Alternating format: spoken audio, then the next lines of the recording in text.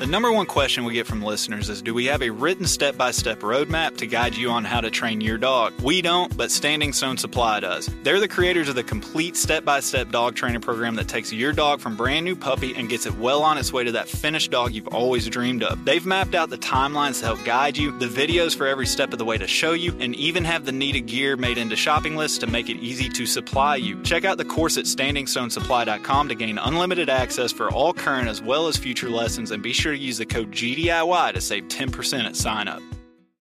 Being an upland hunter in the South nowadays unfortunately means a lot of travel to try and find birds for my dogs. This means it's even more important that my map scouting is reliable to justify the effort. This is where onX comes in. I can honestly say that onX directly impacts the level of success I find on my trips. Whether it's the private versus public land boundaries, the expanding number of unique layers and features by state, or the 3D mapping capabilities, my initial step in planning my hunting trip starts with onX. To know where you're going, you have to first know where you stand. Check out onX Hunt Maps and use code GDIY20 at checkout to save 20%. Think you know the Brooks Ghost? Think again. Introducing the all-new, better-than-ever Ghost 16. Now with nitrogen-infused cushioning for lightweight, supreme softness that feels good every step, every street, every single day. So go ahead, take your daily joyride in the all-new nitrogen-infused Ghost 16. It'll turn your everyday miles into everyday endorphins. Let's run there. Head to brooksrunning.com to learn more.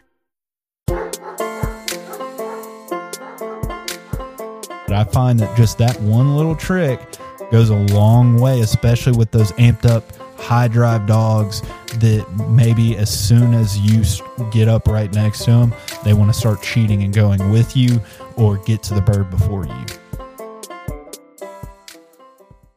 Do you have trouble physically making it through long hunts? Is your dog always giving you that angry look telling you to keep up? You train your dog, but now it's time to train yourself. Rocky Mountain Hunt Strong is the company for any hunter that is looking for an effective fitness routine to get healthier and be able to hunt longer and harder. This company has merged fitness and the passion of hunting to help people like you and me continue to do what we love. From the Rockies to the Smokies and every field or prairie in between, this company can get you ready to go longer, cover more ground, and recover quicker. Go to RockyMountainHuntStrong.com and see their program for yourself.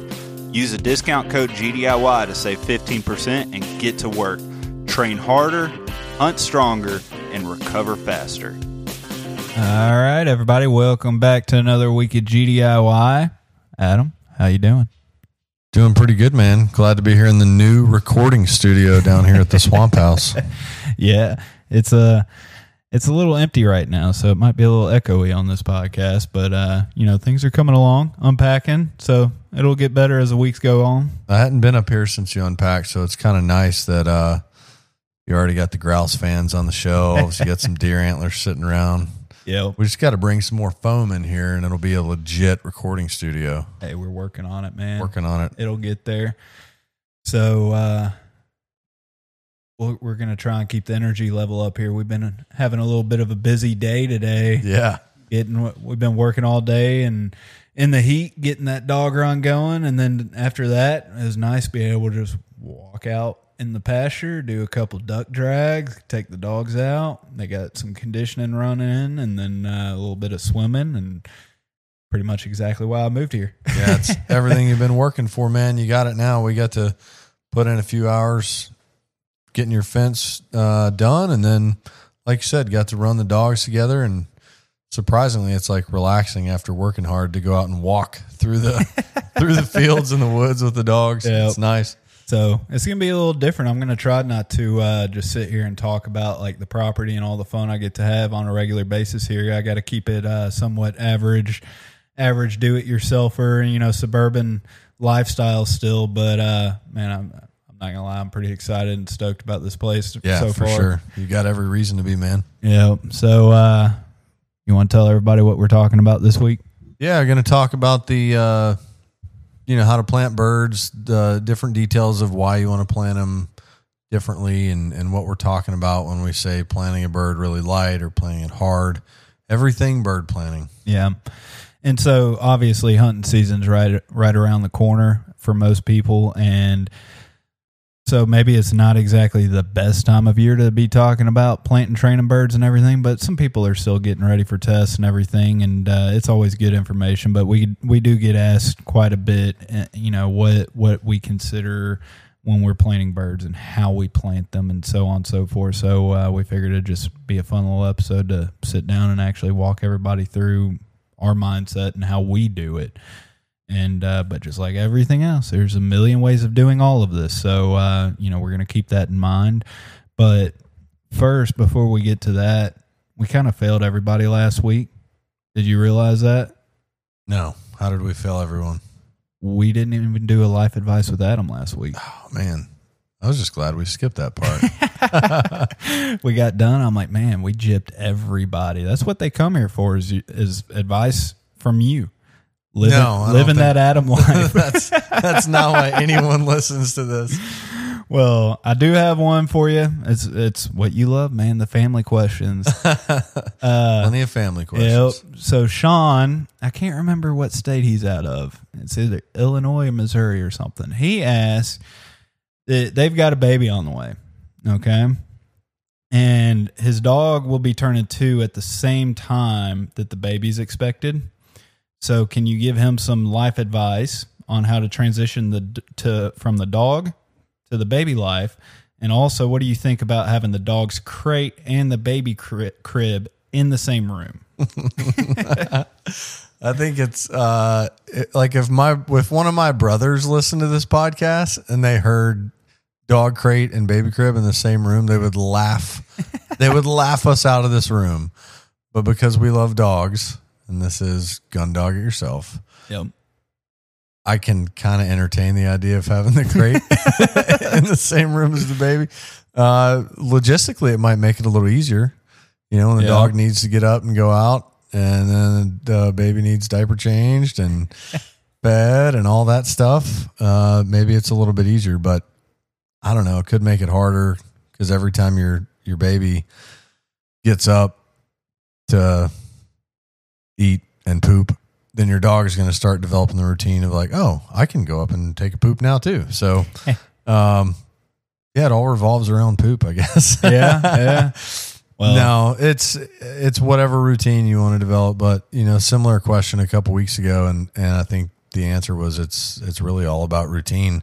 Ironically, for dogs and kids, routine is pretty important in my opinion. I'm writing all this down because that's right. Because I'm in a similar boat, but so I'm wondering, like, are these really your questions? And you're just like, oh, well, there is the email. All right, there it is. Yeah, you're showing me. I got you. I just thought you were sliming your way through this. No, I'm going to ask questions and just say it's from Bill in Tulsa. This was the question that I had queued up for last week before my news even came out. But fair enough. Yeah, he did even say his wife is not keen on the idea of the. Then here's your answer, buddy. Don't do it. Don't do it. Put the dog somewhere else. I was getting ready to say, it depends on what your wife wants. And our wives tolerate this dog business enough that if she doesn't want to entertain the idea of the dog being in the same room as the baby, and I laugh, but I could go down that same path too. Like, well, it'll just be easier logistically, but dude, just put the dog in a different room. The dog's going to adapt to it way better. But I'll tell you, if you want your baby to get used to sleeping in a room by itself, then transition that baby to its own room pretty quick too. It makes it easy when you got to get up and change diapers. And Jackie's going to listen to this and say, you never changed any diapers in the middle of the night. I changed at least 2 or 3 diapers with our kids in the middle of the night. At least 2 or 3. But so living that happy wife, happy life lifestyle there. Jackie was the champ with getting up and doing diaper changes and feeding and all that stuff. And she'll tell you, I would get up and try to help, and she'd be like, well, last time I checked, you don't produce any milk, so you can go back to sleep. There's some things that you just aren't capable of doing. That's right. Yeah. I just say, okay, I'm going back to sleep. Are you sure? Well, I hope this helped Sean out. I'm going to start taking notes on this as well, especially on the family questions. Dog goes to another room, Sean. Yep. So we'll get to the episode here in a second. We do need to put a disclaimer out with our sponsor, Old Conkeys, real quick. So you guys have been blowing them up, been doing awesome checking them out and ordering stuff through them to the point to where they got a little phone call, and we need to from some of their people saying, you can't do, there's a minimum retail price. You agreed to this. So it's a 5% discount on most of the items. If you're not a Patreon patron. Yeah, if you're a Patreon patron, you get a little bit more. You get even more. So what's funny is I was talking to John and I'm like, hey, how are the discount codes working out? And he's like, oh, great, man. We've had a lot of hits on them. I'm like, cool. Are a lot of people using, the 10% discount? He's like, no, I mean, if they'd have just given you guys $1, they could have got. So, dude, the freeloaders are using the code, but the patrons aren't. Yeah. I mean, that's fine. It's just mathematically, I'm not going to do math in public, but if you're spending like $100, yep, you can give us $1 and save 10. It would take 10 months for you to, break even. Yeah. I guess we just did math in public. That's all right. There you go. I'm telling you, man, give us $1 and you get the 10% thing. And it just helps. It helps us. It helps Conkeys. Yep. And it helps you. It'll everybody wins. It'll help you out when we do the Gunner giveaway here soon when we hit that 100 patron mark. But back to the disclaimer. So with some of their suppliers, the discount code is going to work towards almost everything on the site. There's going to be a few items that discount code is not going to work as well, especially the bigger discount code. So if you use the code and you don't see the discount, just know that there is that chance some of their suppliers are catching wind. Apparently, you guys been blowing them up. So hey, it made us feel good that you're actually using them. Yep. But it was rewarding that he said, yeah, man, they've been tearing it up. So, and just because of that, though, they're looking at bringing in a bunch more bird dog stuff. So we're going to let you guys know when they bring that in, and we want you to keep it up and knock them out of stock on everything that they bring in. We're talking to them. So there's going to be more bird dog training equipment available. So be sure to listen and check them out. And as soon as they say that, hey, we have this inventory, we want you guys to knock them out of that inventory real quick. Yeah, I've been working with John and Corey past couple weeks. They're getting some more inventory in. John's working on getting a page up there that's just for gun dogs and bird dogs, and going to start out with a few things. And if it does well, we're going to start getting more and more. So, just order away on that thing. And if you're not going to get the discount, John's going to tell you ahead of time. Yeah. Like, it's not going to be a thing of, type in your credit card info and then you find out you don't get the discount code. Order away, and like by default, he's going to call you and say, I can't. Well, he may not call you, but you'll figure out one way or the other before you place your order if you got the discount. So there you go. Keep checking out Conkeys. Keep blowing them up. We like hearing about it. They're excited to have so much traffic coming to them through us, and we appreciate y'all listening to us and supporting our sponsors, because it definitely helps us out. And with anything else, normal stuff, follow us Instagram, Facebook, Gundog It Yourself, and rating and review. Anything else? Just make sure you hit those 5 stars on the rating and review. Yep. That's it. Enjoy the episode. Enjoy. There's always something to debate or argue in the dog world, but there's this one thing that's not up for debate. All hunters and dog owners know you need the right gear, not just for yourself, but for your dogs as well. Conkeys Outdoors Hound and Hunting Supply is your #1 source for all things hound related. Conkeys is owned and operated by true houndsmen themselves. They've got you covered no matter the game you're chasing, from hog hunting, bear hunting, and even gator hunting. Bird dog guys don't feel left out either. They have whatever you need, whether it's training collars, tracking collars, boots, chaps, vests, coats, and more. No matter what you and your dog needs to have a successful hunt, check out Conkey'sOutdoors.com and they'll get you on the right track. Purchases over $100 gets you free shipping, and enter GDIY5 to save 5%. And if you're a Patreon patron, you get to save even more money. So be sure to check out Conkeys Outdoors. If you're currently in the market for a kennel, then be sure to check out Gunner Kennels. Gunner Kennels is the only kennel that's 5-star crash rated from the Center for Pet Safety. The double wall rotomolded construction ensures it holds up in all types of weather and conditions. Also, Gunner Kennels has a lifetime warranty. These kennels are built to last a lifetime, and Gunner stands behind that. Gunner also has all the accessories you could need, from fan kits to help keep them cool, performance and orthopedic pads to help keep them comfortable and ready to go after long travels. and even tie-down straps to help ensure there's no worries for the kennel moving or sliding around in your truck.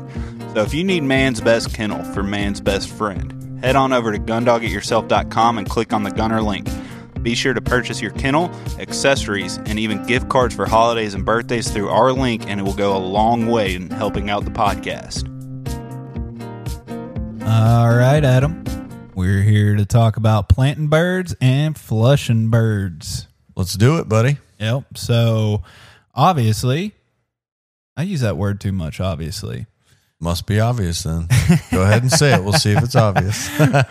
Well, when you're taking your dog out training and you're trying to put birds down, you need to there's a few considerations and things that you need to take in mind when you're planting birds. And then on the trail end of it, there's some thought that needs to be given towards how you flush the bird. That you might find people that put the thought into how they plant the birds, but not so much on how they flush the bird. So we get asked all the time, how do I know when to plant it this way? How do I know when to plant it that way? And then, what's the right way to flush it? Right. And so let's break it down for everybody. Yeah, let's break it down. And just like with dog training or anything else in life, I don't care what it is, but especially with planting a bird or training a dog, anyone you talk to is going to have a different way of doing it. Yeah. So we'll cover as many as we can think of. Absolutely. So we've seen it done a lot of ways, but I think first we need to start with some of the terminology and describe to everybody what it meant when somebody says, hey, will you plant my birds for me? Yeah, sure, I'll plant the birds. Will you plant them light? And conversely, plant them hard. Yep. And so I'm going to take another step back, Nick, for people that are just getting into this and just dipping their toe in the water and planting birds.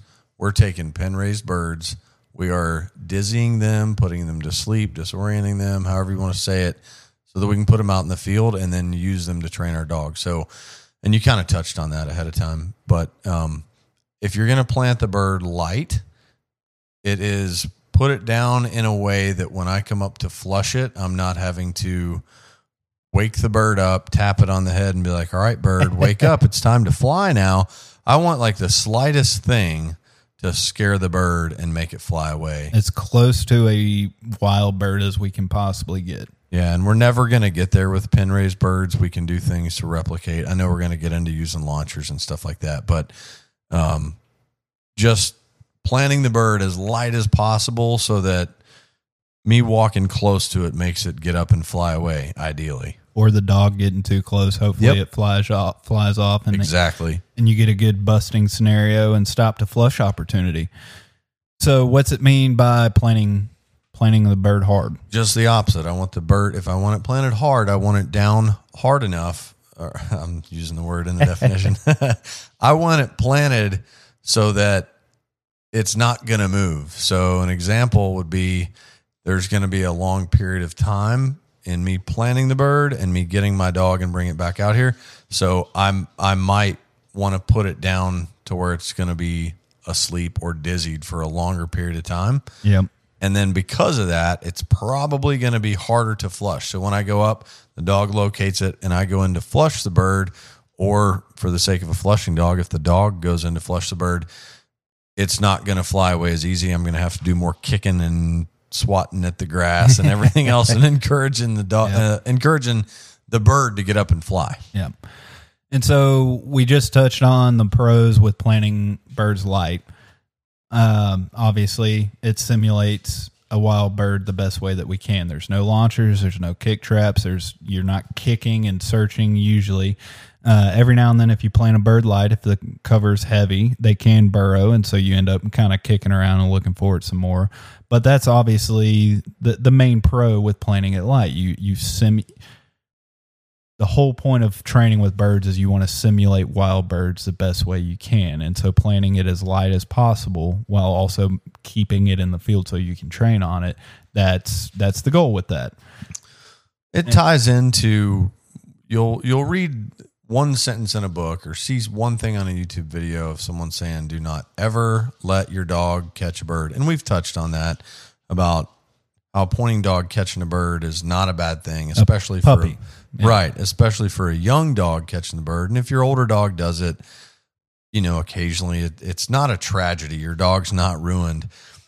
But with where I'm at with my dog and where you're at with your dogs, we plant the birds very lightly so that when the dog gets too close, even, we hope that the bird will fly away, and then we're not spending as much time kicking around, trying to make a dizzied bird fly. You hear the saying all the time, let the bird teach the dog. That's right. And so obviously if you put, and there's that word again, obviously, if you put a bird down too hard to where it's still on its back, head tucked under its wing, then it's down too hard. And the odds are of the dog getting too close is greater because the bird's it's not kicking. It's not going to fly off on its own if it's down too hard. And so honestly, I've kind of gotten to the point now where I'm at, I'm having trouble finding good training situations to where really planting the bird hard is really called for. Unless, like you said, you're planting the bird with the intention of you need it to stay there for a long while. Maybe it's a while before you can get back to your dog and get them ready. But if there's not like a time situation there that you need to account for, is there a training scenario in your mind that calls for possibly needing a bird put fully to sleep and playing it hard? The only thing is with a puppy for its initial bird introduction, but I'm not really planting the bird then. I'm actually going to pull the primary flight feathers on one wing or trim them. Probably just going to pull them so that the bird cannot fly away, so that the dog can catch the bird, dominate the bird, and get its first lesson at how wonderful this thing is. Two things I think that are important for that initial introduction. Number one, I never need to be scared of a bird. That's what the dog needs to learn. Number two, wow, this is amazing. I want this bird.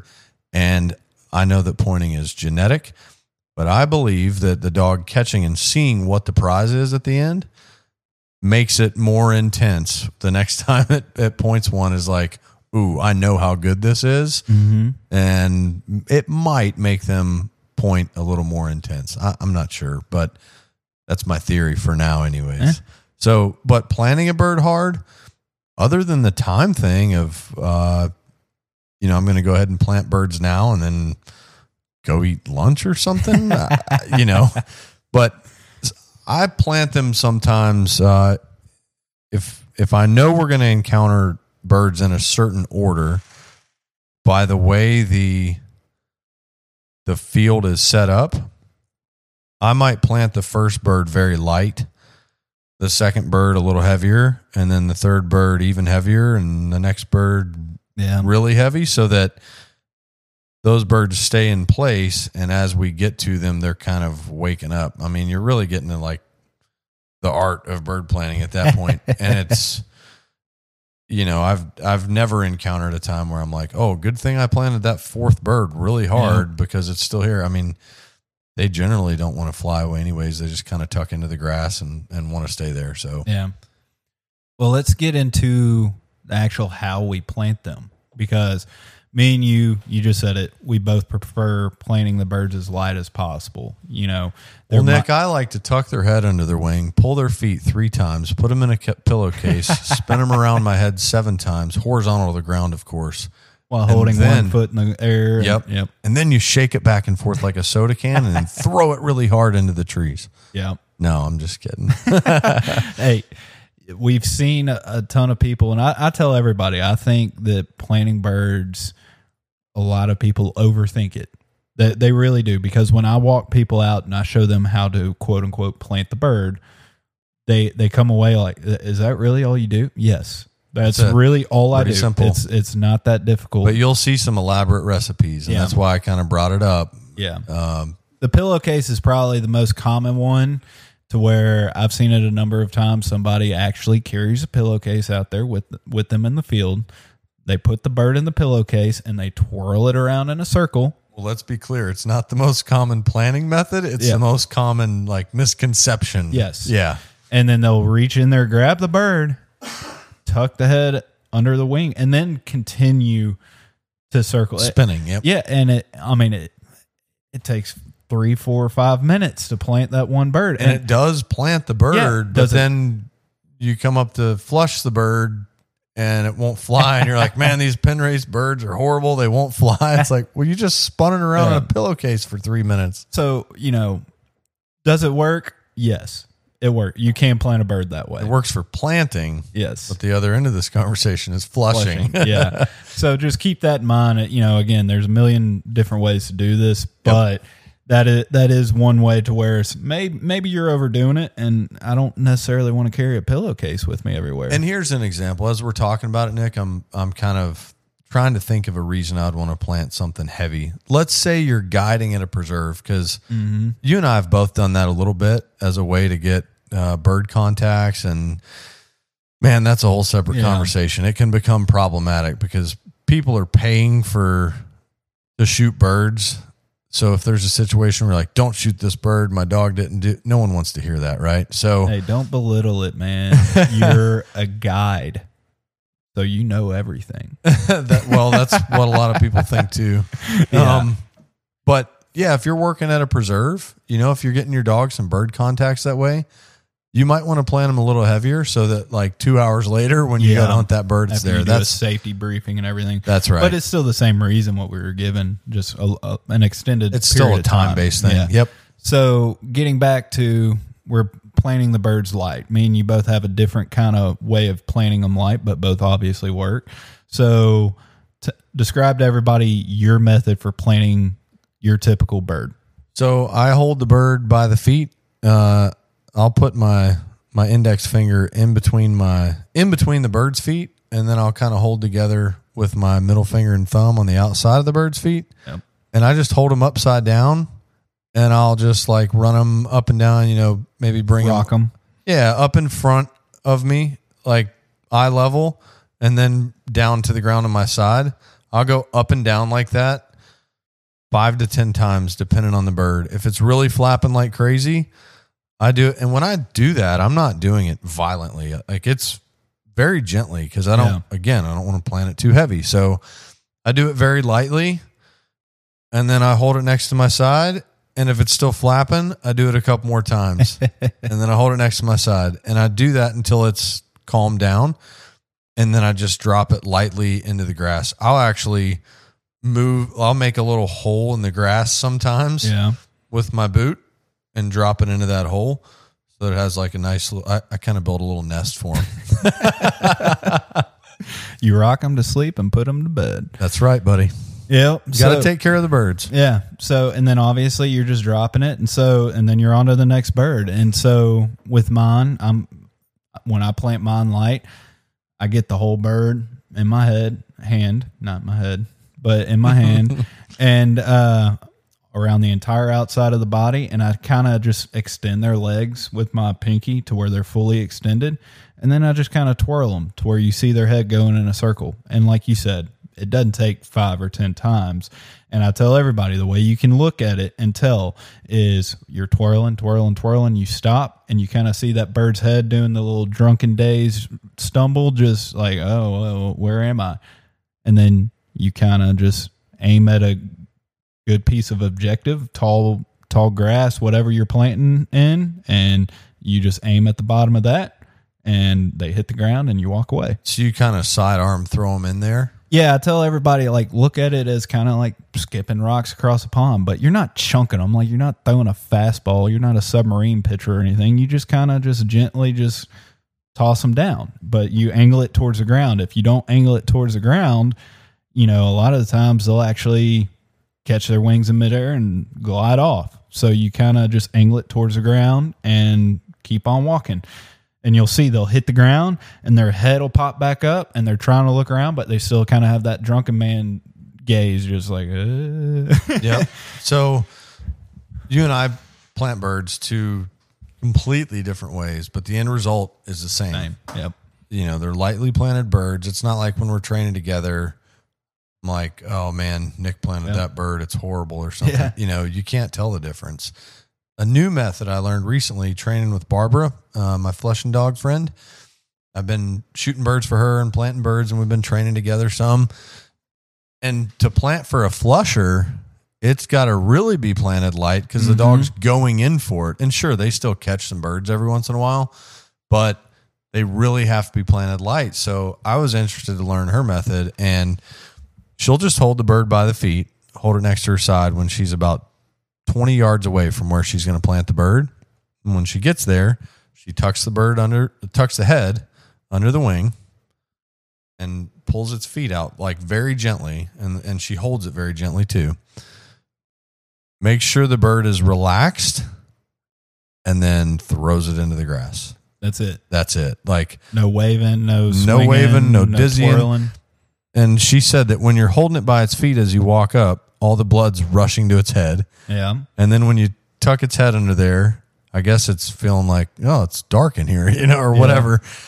And then by pulling its feet out, I guess it just makes them relax, or maybe does something else with blood flow. I don't know, but it works. I thought for sure these birds are just going to like fly away, and they didn't, man. They just go right into the grass and hang out. Matter of fact, I've never had a bird fly away training with her. Wow.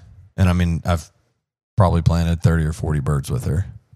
And I mean, I don't know about Barbara's method, but your method, my method, you can do that from a 4-wheeler too. Yeah. If you're planting birds in a quicker sequence, maybe at a training day, trying to get in there, get out, it'll work from a 4-wheeler as well.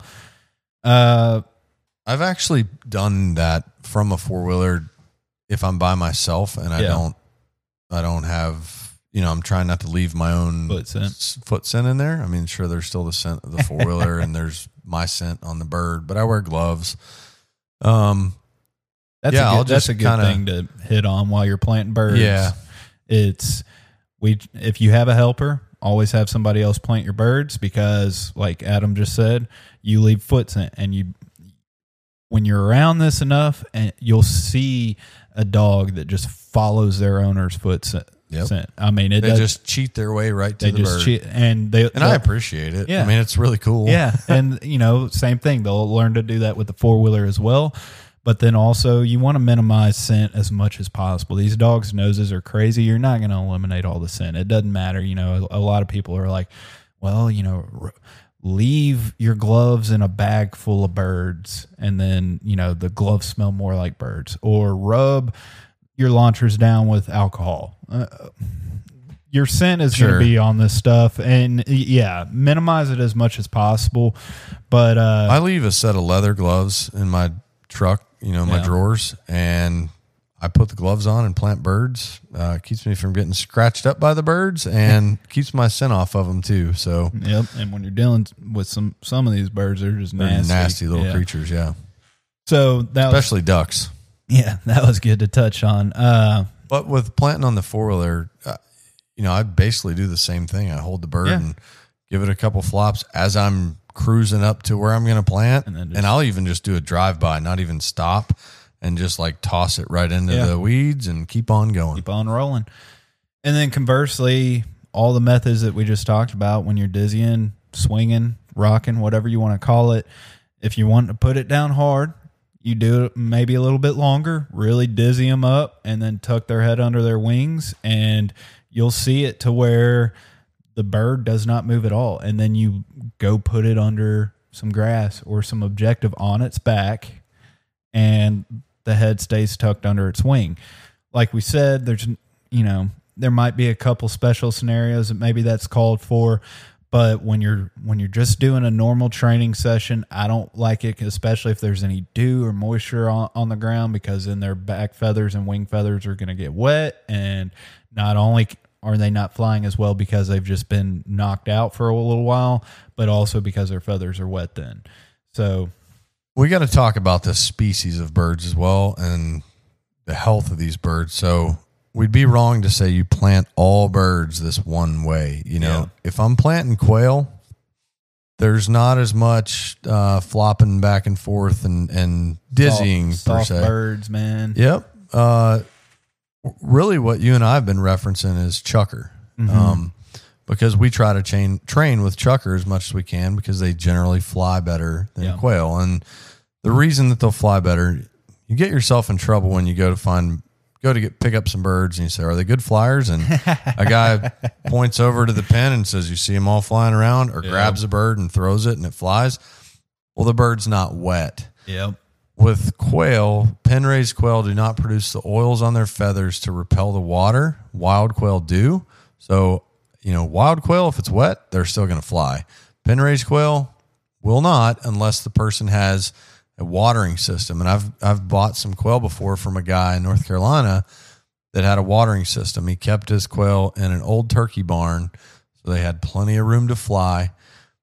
He had it dark in there, and he didn't let any people in there. He didn't want any human interaction with the birds, pretty much.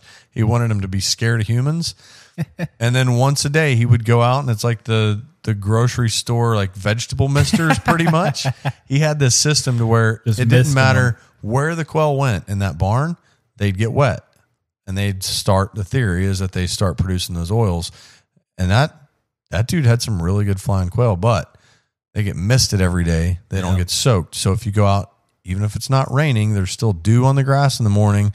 You drop a quail into a bunch of wet grass, the quail's wet, and then it doesn't fly. So that's where my little nest building thing, I try to keep it to where I can drop the bird in there and it's not going to get wet, especially for quail. And that's something that you really need to think about, especially, maybe down in the South or across the whole country in the middle of summer when it's so hot. You're trying to get your training in early. And so you're out there bright and early as soon as the sun comes up and there's dew on the ground or maybe some fog or something. So you do need to keep that in mind when you're planning. And so let's talk real quick. So we kind of covered quail and chukar. Oh, yeah. I want to hit the other pheasant.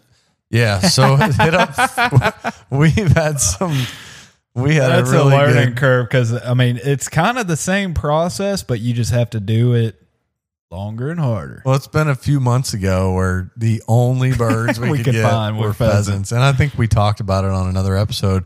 We actually found some good training value in using pheasants because they get up, they run around, they pop up, and it's this huge bird. So if you're working on steadiness, it's great. Yeah. If you're doing bird intro, don't get a pheasant, go get a little quail, but really good for steadiness.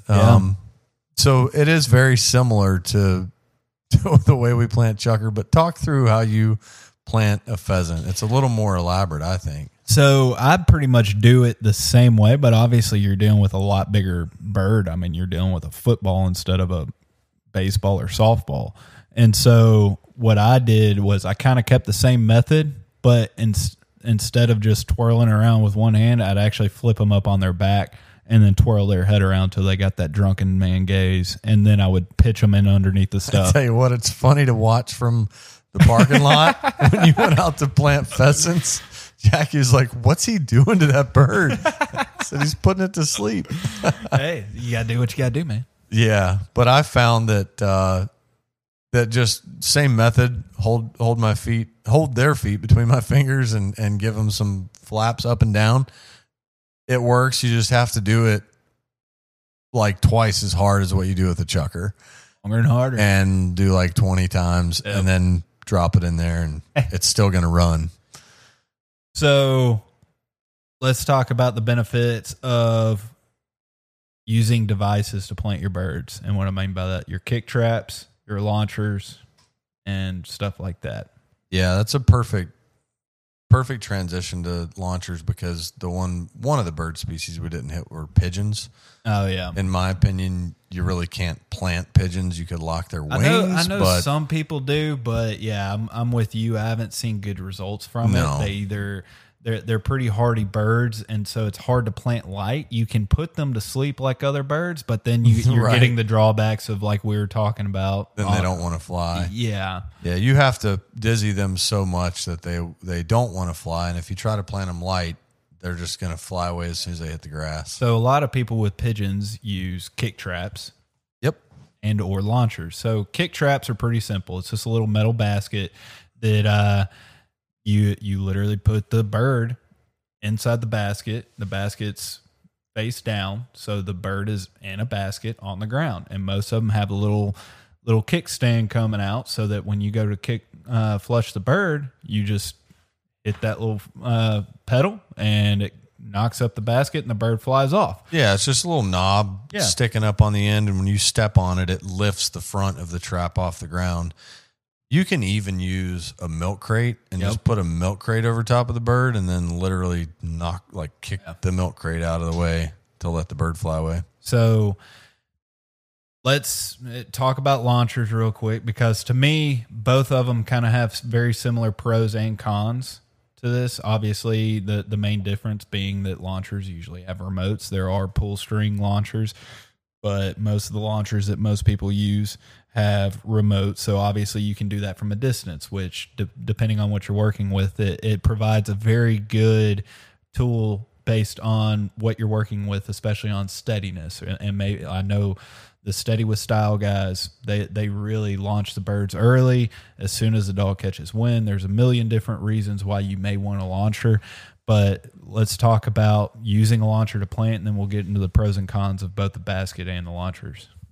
Yeah, the main pro that comes to mind first is no, you're talking how to use a launcher. Oh, how to use, and then we'll get into that. Yeah, I got you. So don't get ahead of yourself. I'm excited, man. So how to use it? It's a flat. It's got an area that you put the bird in, and it's flat on top, and then it kind of folds in on itself and has a spot that'll have the bird trapped in there. And when you press the button or pull the string, it's spring loaded, and it launches the bird into the air. And then the bird, its instinct is to fly as well. I mean, I've seen birds get launched and then just flop right back down if they're not good birds. I don't ever launch mine empty. I'll put weight in it, like the same concept as dry firing a bow. Yeah. I just don't do it, but I've seen people launch them empty when they're testing them and stuff. I'll put a bumper or something in there just so it has weight. Something. You can adjust the springs on, how hard it's launching. I've never messed with that part of it, but the one I have, you can run 5 or 6 different launchers off of one remote. And I just have one launcher. We'll go out and we'll use my launcher and Norm's launchers, and we end up carrying 2 remotes until I can save up and get a second launcher one day. Yeah. And so just like you were talking about different bird species and planting, different species usually do better in launchers than others. This is the one that, pigeons probably are first thought of when using launchers. I think they're the best in launchers. They do great out of launchers. So a lot of people will tell you chuck or suck out of launchers.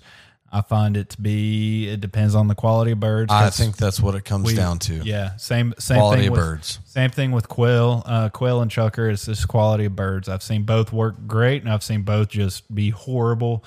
I've yet to see a pheasant do well out of a launcher, though. So if your chucker aren't doing good out of a launcher, they probably wouldn't do good planted either. They're probably just not hard flying chucker. Yeah. And it could be because they're young or they're not healthy. Whatever the case is, they're not good. Maybe find a different bird supplier. A benefit to putting them, using launchers with quail is you can keep the quail dry. Yeah. That's a big benefit there. And so there you go. You just gave one pro to the launcher. So pros and cons to launchers. Obviously, I just said it a minute ago, is you have control over when you release the bird. If you're working on making that dog respect the bird, an established point earlier on, as soon as they smell the bird, you can launch it, and the bird starts teaching the dog. So it just gives you more control on when and how the bird flushes ultimately. And that's really the biggest pro of a launcher. There's other pros such as keeping the birds dry and stuff like that. And then heck, a lot of these launchers have that little beeper thing. How many times have you been out in the field where somebody really just poor sending conditions, the dog's not finding the bird. So somebody's like, hey, where'd you plant this bird? I don't remember. Well, a lot of launchers just have that beep and, oh, okay. Over there. You press the remote and it makes the launcher beep, and you can kind of key in on it, because sometimes, like where we train at Norm's, the wind swirls a lot. Yeah. It's really hot in Down the summer. in the valley. Sometimes the only time we can get there is the middle of the day. It's really hot. Everything's green, and the dogs will have a hard time finding the birds. So I always make fun of people and they're like, where'd you plant the birds? I'm like, use your dog and figure it out. But after a while, when you're like, all right, my dog's getting worn out, I need to just get him a bird contact and get through the training sequence I'm trying to do. Sometimes it's nice.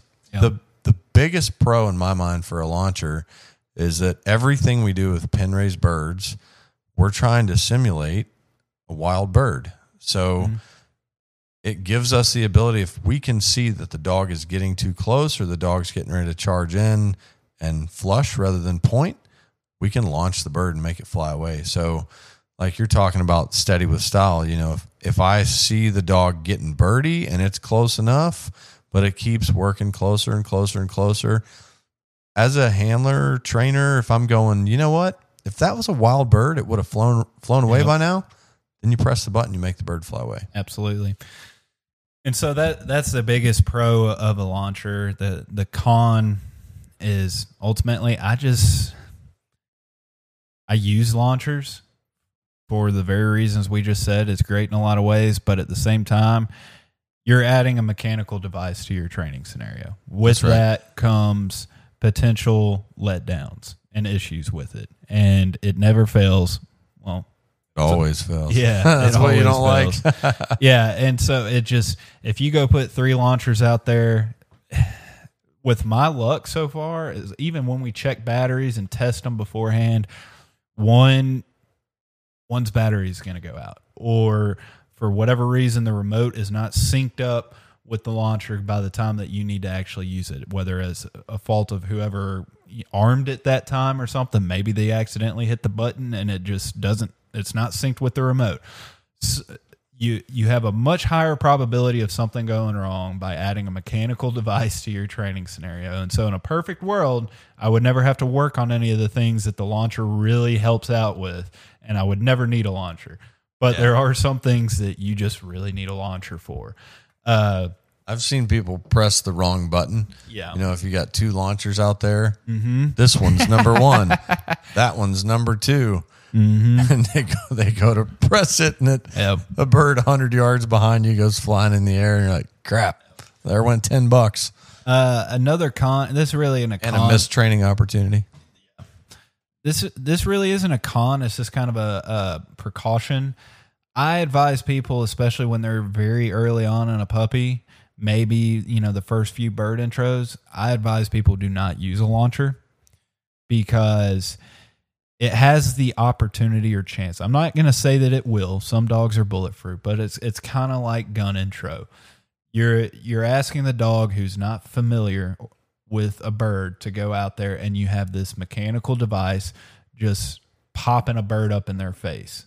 And somebody will say, well, you released it too late. You're dealing with a puppy. Maybe they didn't catch scent until they're right on top of it. Maybe scenting conditions are hard. Yeah, you can't control the wind. You can't control the wind. And so I just advise everybody to really baby step it up with launchers. Don't go heavy on launchers right from the beginning, because you've been told, like Adam said at the start of all this, never let your dog catch a bird. You need to make sure it flies, so use a launcher. Just go slow with the launcher. Introduce it and slow step it on up. Yep. And a way to do that for starters is put the launcher in the yard where the dog, you know, goes out into the yard and is around the launcher, even without birds in it, where it can just smell it and be used to it. And it's not the first time the dog sees the launcher is not when it's out there in the field with a bird in it. Let it get used to it. Maybe even launch a couple bumpers out of it just for fun. But yeah, baby steps. Yeah, baby steps, just like everything else. So the kick traps, real quick, give a pros, cons over kick traps. Kind of similar to launchers, just not remote. Yeah, I mean, you have to walk in and actually kick it, you know, or step on it or whatever, make it hinge up. I haven't used them much. Yeah. I would rather the bird get launched into the air. I mean, the pro is that it keeps the bird there. You know, it's not going to fly away or run away. There you go. The con is I've got to go in and still get the bird to flush. Yeah. So pretty simple though. I mean, they're cheap. That's another pro for That's them. what I was about to say. Biggest pro is they're cheap. And but yeah, they have its use. And again, I think pigeons do the best out of kick traps out of all of them.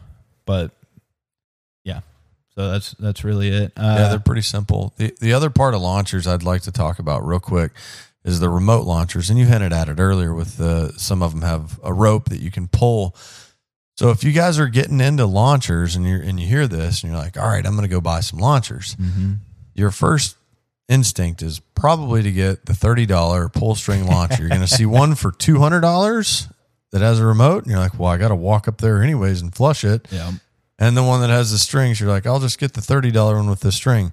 Well, it takes away what I consider the biggest pro is to be able to launch that bird. When I say, if that was a wild bird, it would have flown away by now, launch. Yep. I can't do that anymore. Or if my dog is like, I'm not going to point today, I'm going to take this thing out.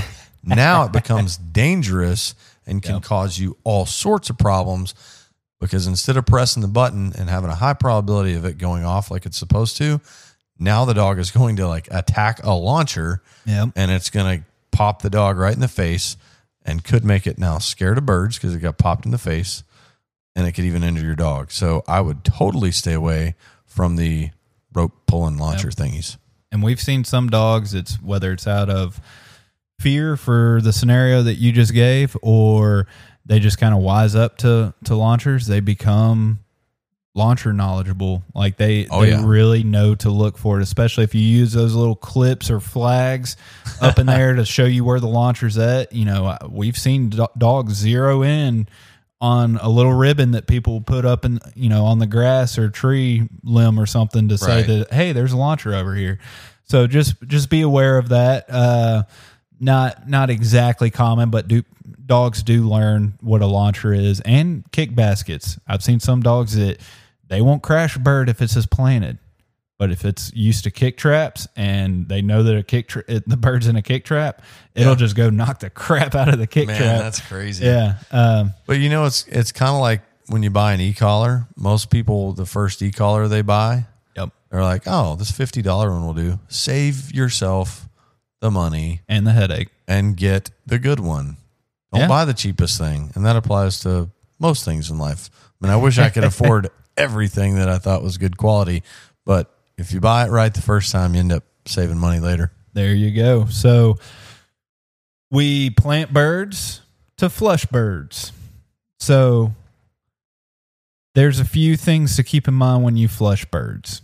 Okay. And people think, well, I'll just walk up there and kick birds. But I tell you what, you go to enough training days and you help enough people, you will be shocked at some of the stuff that you've seen. Yep. No lie. I've seen a guy that he shows up to training day one day, and I'm not going to give any names or anything, but if he hears this, he's going to know it's him, because I could not stop myself from laughing very hard. And by the end of it, he was laughing at himself just because it's just, man. So before we go out, what are you working on? And he was like, I'm working on dogs letting me flush and, staying steady for me to flush. I'm like, okay, cool. That's fine. And he's like, yeah, we've been working on it at home.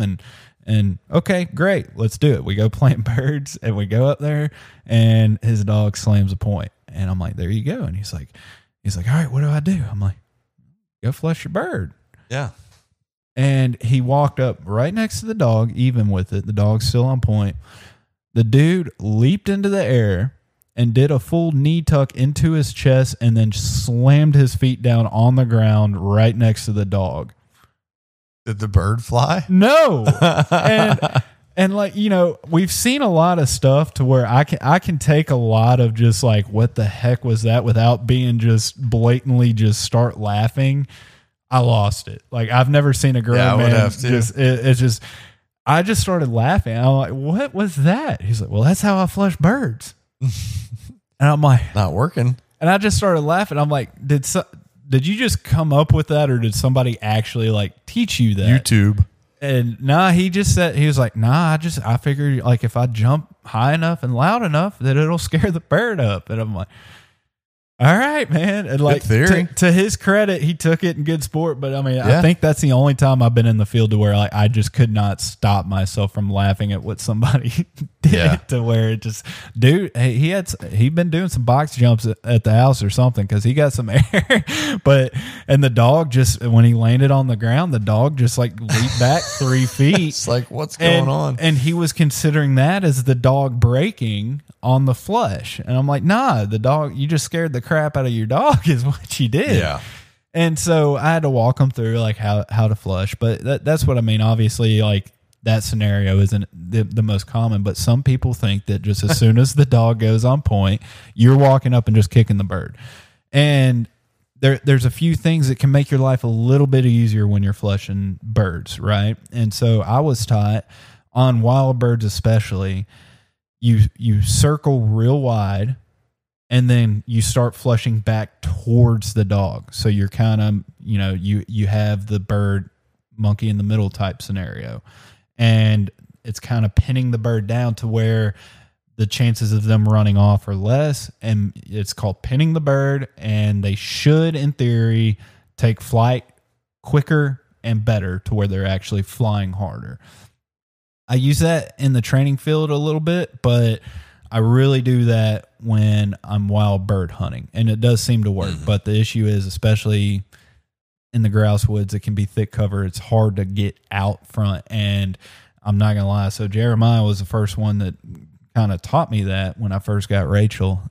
We went in the grouse woods, and the first just true Rachel just nailed a point on a grouse. She hit it, and I'm like, all right, and I start walking, and I get about 25, 30 yards in front of her. I'm like, surely I've passed the bird by now. And I start circling back. And as soon as I make that turn, right under my feet. And it just startled me because I was assuming that the bird was between me and her, but it just came out from right underneath me. And like, it was one of those, I still have nightmares over it because it was such an easy shot. I could have hip shot that bird. Like, it was just no trees in the way, just straight flyer. Like, all I had to do was just pull the trigger, but I was so startled because I was expecting it to be, 10 yards to my right. It came up from underneath me. So if you do that, you definitely need to make sure you walk far enough to be on the other side of the bird. Yeah. And that before you start coming back. And there's a lot of details in that are hard to sort out. I mean, you're not always going to walk out in front of every bird and cut it off. I mean, a running pheasant. Oh God. You got to depend on the dog to track. Point, then track, then point, then track, and do that dance. And grouse the same way. And then, I mean, grouse are probably even worse they're not worse about running, but they're worse about running to the side of a hill and then flying away and disappearing over the hill. Yep. So, but that's what I do on wild birds. But in the training field, what I like to do, especially is if you're working on steadiness type work, I like to take the competitiveness out of the dog on the flush sequence.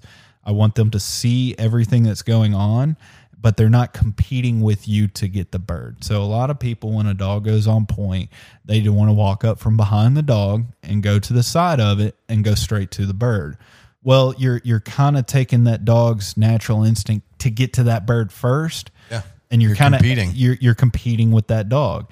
And so what I like to do is come from a 90-degree angle. So I come from the left or right, depending on which way I want to flush the bird, and I already have my gunner set up.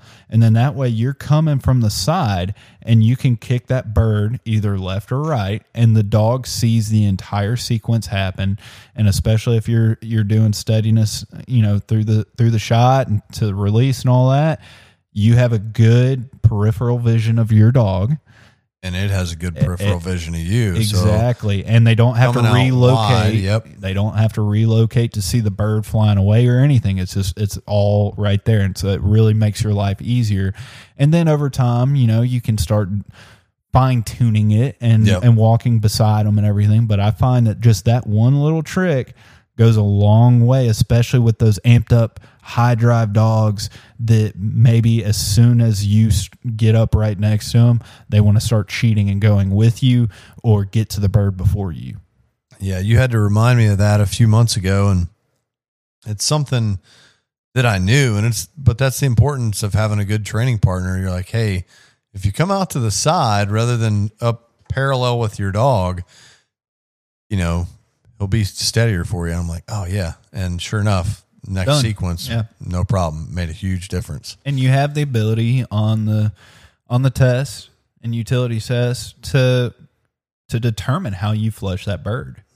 And so you can do that on the test. And so that's just another way while you're testing. It's a good thing to keep in mind that you're making everything and assuming that the bird doesn't just do one of those crazy flushes that sometimes birds do, but you're setting yourself up to where your dog sees the entire full picture without having to relocate to try and get a good mark on the bird flying away around you, which is what's going to happen if you're flushing directly in front of them.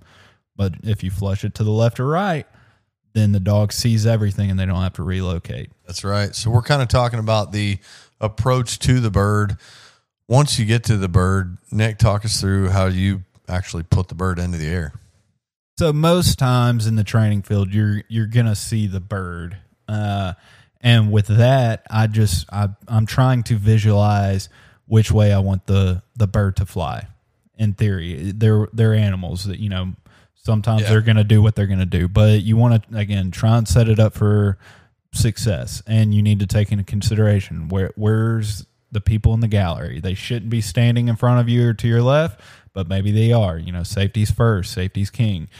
Look and see where, you know, the parking lot is, houses, whatever. Just be smart of where you're trying to flush the bird and where people are going to shoot. And, you know, once you see where the bird is, I set my gunners up based on where I'm trying to flush the bird. And if I'm going to, you know, to the left, okay, one gunner go to my right, one gunner on the left. Do not get in between me and my dog. Yep. And I'm doing this for the clearest flushing picture as possible. And so then once I have that set up, I literally just kind of put my foot.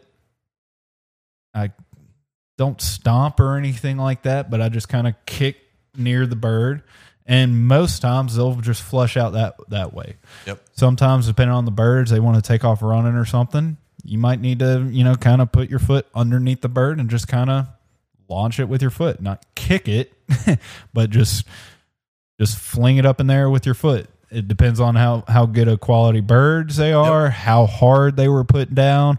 I mean, we've seen it to where the birds are still knocked out of sleep if somebody put them down too hard. And then you really have to just kind of nudge them and say, hey, buddy, time to wake up. Yep. Come on. Yeah, I'll actually put my toe, if the bird lets me get close enough to it, I'll put my toe under the bird and just lift off up into the air. Yeah. But I've seen people just swat the grass around the bird, and sometimes that'll make them fly, but sometimes you can literally watch the bird duck its head lower and think that staying there is going to be safe. I mean, that's their instinct. So, box jumps don't work either, apparently. Yeah, box jumps. But yeah, put a toe under them, lift them in the air, swat at the grass if you want. But I like to put a toe and lift them in the air. Absolutely. And so, you know, just think about that full sequence of the flush, even on wild birds. What's going to give you the best shot opportunity?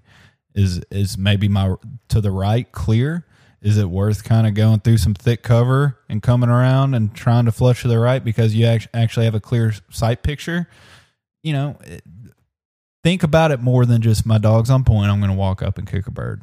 Yeah, and which way you come in on a wild bird, like I'm thinking grouse specifically, could encourage the bird to run more depending on what angle you come from and what the habitat is. And well, and you hear all the time with people that hunt with two dogs, they know that they have a great teamwork when the dogs naturally learn.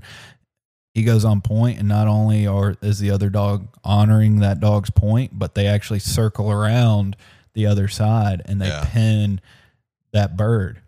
And so you can do that with just one dog by flushing the way that I was describing that I was taught early on. And it does work, but clearly don't just be harder as a human because we can't run as fast as a dog. Right. But, you know, in theory, your dog's on point. That bird's hopefully not running away, but right. You know, it's just one of those things.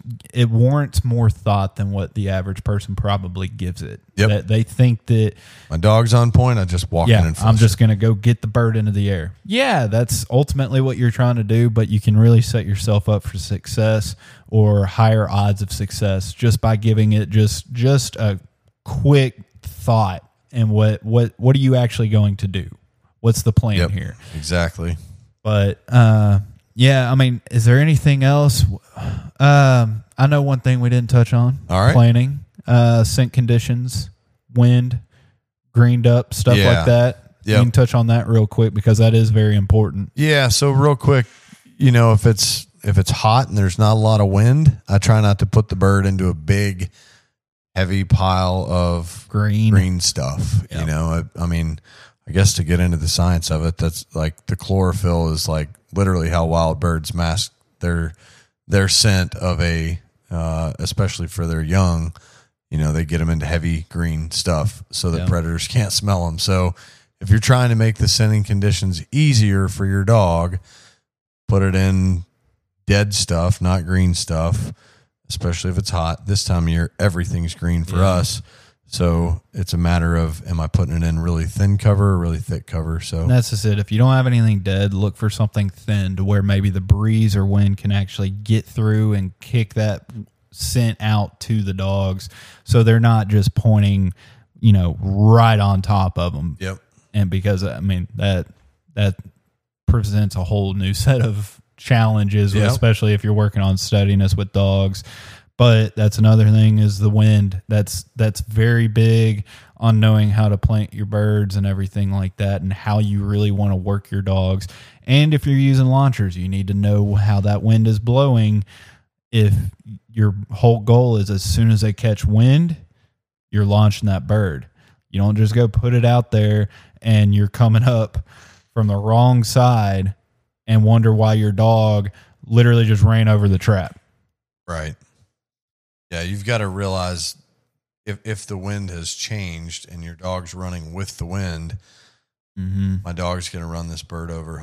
Hopefully it gets past it, gets into the wind, and then does a quick backflip and goes on point. We've seen that a few times. That's always fun to watch. But you just have to consider the wind. Where is it going to put my dog when it does establish point? What's the cover like? Yeah. The greener and the thicker, the harder it is to smell, which can be a good challenge for a dog, but know your dog's capabilities and then put the birds out there according to that. Yep. So I think that's pretty much it. There's two quick notes because we've touched on them in the past, but worth mentioning because of the episode topic here. Don't plant your birds in the same exact place, in the same exact field every time you go out. Yep. And change up the number of birds. Yeah, absolutely. Dogs will learn to count to 3 and then go back to the truck. Yep. And dogs will learn to do something the right way and or the wrong way. Right. In one field if you just do it in one location. Change up the locations, change up the numbers, change up the birds, keep them guessing. The same field, start from a different point rather than the same point all the time. Absolutely. And that's something you and I have to get better. It's easier at Norms to start from the same spot all the time, plant the main field, but I've been making it a habit to plant in the other fields and try to start from different spots. So yeah. Yep. Well, anything else that we didn't touch on? That's it, man. All right. What's another one in the books? Yep. Hope somebody got something out of this.